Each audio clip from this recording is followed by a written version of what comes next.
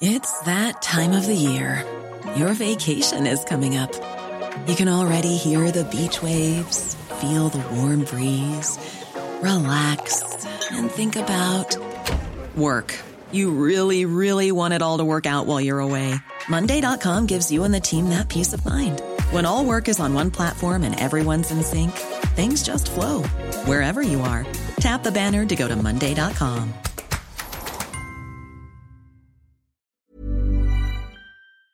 Hi, I'm Lawrence Dallaglio, host of the Evening Standard Rugby Podcast, brought to you in partnership with QBE Business Insurance. The show is available to listen to now and right up to the end of the season, when the winners of the Champions Cup will be crowned at Tottenham Hotspur Stadium, and the fight for the Premiership title will be decided at Twickenham.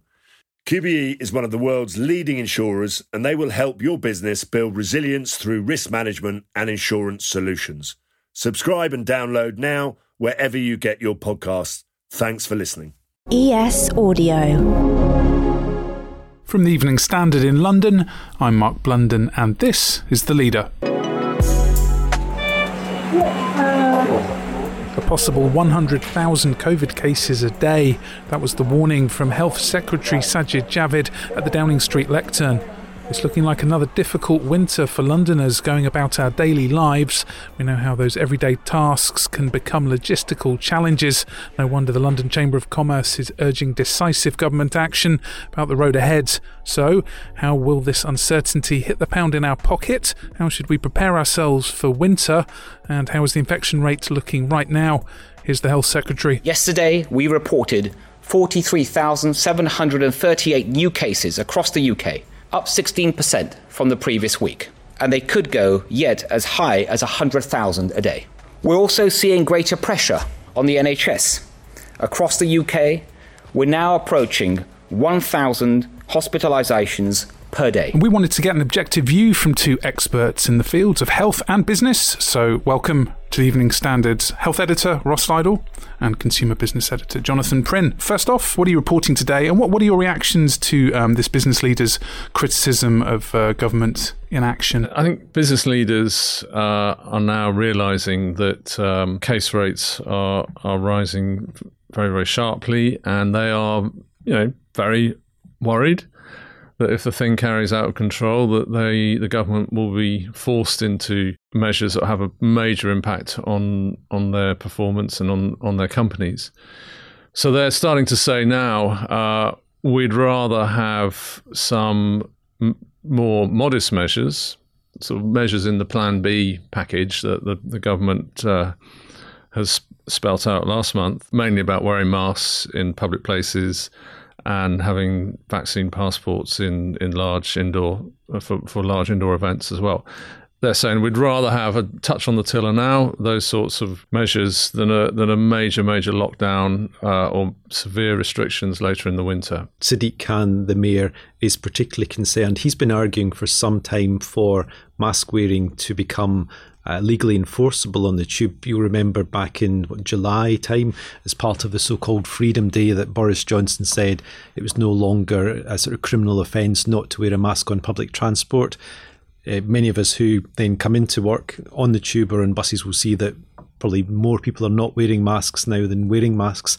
What Sadiq said is that essentially he's concerned that he wants some sort of form of Plan B, because if it results, or if it goes so far that we now have to work from home again, which would be the next obvious step if masks don't come back again, then this would have a disastrous effect on Transport for London's finances. So we know already in the past sort of year and a half, the level of travel on the tube and buses went way down to about 5% of what was normal. TfL was bailed out by the government on 3 occasions. The government spent about £5 billion just keeping TfL going. Sadiq says if we all go back to working from home again, it's going to be further bad news for TfL. We really don't need it. They're already slightly behind revenue again this year, so that's his big concern. We spoke to Professor Adam Finn yesterday, who's on the JCVI.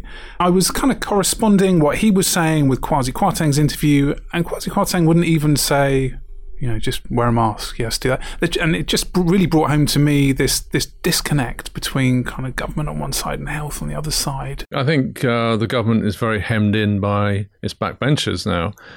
There's a very large number of its backbenchers that would be strongly opposed to any tightening of the measures, and it might well have trouble getting any sort of legislation through the Commons, particularly on more restrictive measures. So the government's really in a rock and a hard place at the moment. All the medical establishment and now the business establishment is starting to say we must have some further restrictions now to avoid a major lockdown or a work from home order later in the winter, which would be very damaging for the economy again.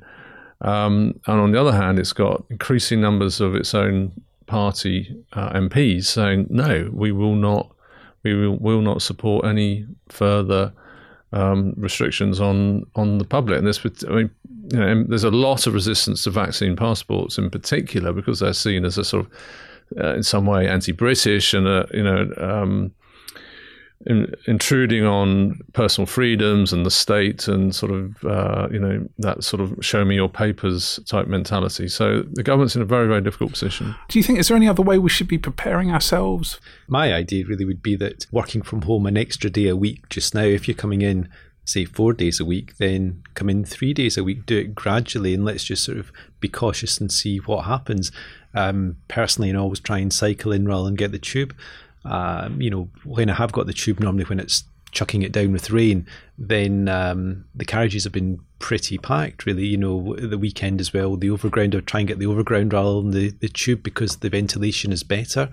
TfL says, interestingly, that every 3 minutes the air inside a tube carriage is replenished just by the doors opening and closing. Now, I kind of doubt that from my experience on the Victoria line. It does not feel like clean air every 3 minutes. That might be true on the District line out on the overground. So I'm puzzled by that. So I would say, just moderate your behaviour slightly, cycle more if you can, walk more if you can. Might be a sensible thing to do. Keep wearing your mask. And do you have a figure on this, the forecasted financial impact on London sort of going ahead if there are sort of further lockdowns, this kind of concern? Well, it's hard to put a number on it, but the lockdowns and the restrictions and the kind of no show of commuters and foreign tourists over the last 18 months have cost businesses in London many, many tens of billions of pounds. They are, as Ross says, things are recovering now, and the numbers, all the indicators are looking increasingly healthy. Office occupation, the Pret-a-Manger index, how busy the sandwich bars are. Ridership on the buses in particular is strong now. And Ross, how are we looking compared to this time last year? So we're in a slightly better position in terms of COVID by itself.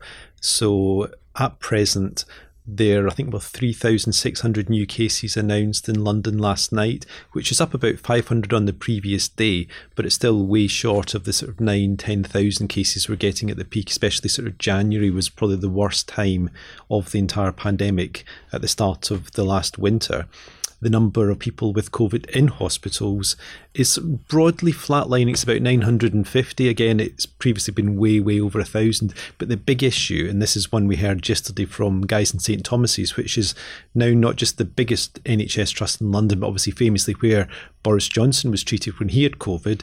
It was saying that it's got pretty much a sort of triple whammy of pressures because not only has it got more people coming in through A&E and especially children, but it's also trying to treat the backlog. It's got many thousands of patients waiting for care, especially some more than a year, and including cancer cases, while then expecting more patients to come in with COVID because it's got an intensive care unit as well. So there is this concern that those three things will come together. It won't just be COVID, it's all the work they're trying to catch up on as well. So the news there is they're looking to have to share patients out across London to prevent one hospital in itself getting overloaded. So you can expect that you might not get treated at St Thomas's, but you could end up at King's College or you could end up in Lewisham Hospital or vice versa. What would your advice be in terms of A, being good neighbours, and B, just sort of looking after yourself and your fellow commuters? Well, the best advice, first off, is to get yourself double jabbed. There's no doubt that's the best way to stop yourself ending up in hospital or dying from COVID. There's still, bizarrely, about 1 million adults in London that are not double jabbed. There's a huge number of people, for various reasons, have not come forward to get vaccinated. Quite why, they obviously have their own reasons, but that is the best thing you can do. Secondly, if you have a child aged 12 to 15, think very hard about getting your child vaccinated as well. It's now been agreed that there is benefit there, that it's safe to do that as well, because children are at very low risk of falling seriously ill from COVID. However, they can easily pass the virus on to others who are more vulnerable. The third thing would be, if you're over 50 or in one of the special groups, get your booster. You do have to wait 6 months from your second jab to your third, so look for the dates when you had your second one, come forward for that too. The next thing you can do, of course, is get your flu jab as well, which will help. Again, it's over 50s, but it's also all school children for the first time as well can get the flu jab or the nasal spray for the younger children. So do those things, but I would also suggest too, a very basic thing, don't have as many meetings inside, don't go to crowded pubs, don't have big parties around your house. We'll all be inside more as the weather gets colder. Try to mix less. There's more on this story in the Evening Standard newspaper and at standard.co.uk. That's The Leader. We're back tomorrow at 4 p.m.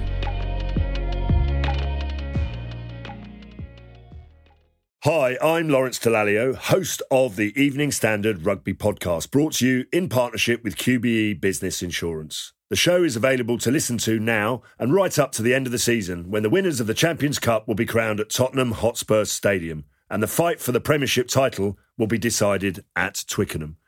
QBE is one of the world's leading insurers, and they will help your business build resilience through risk management and insurance solutions.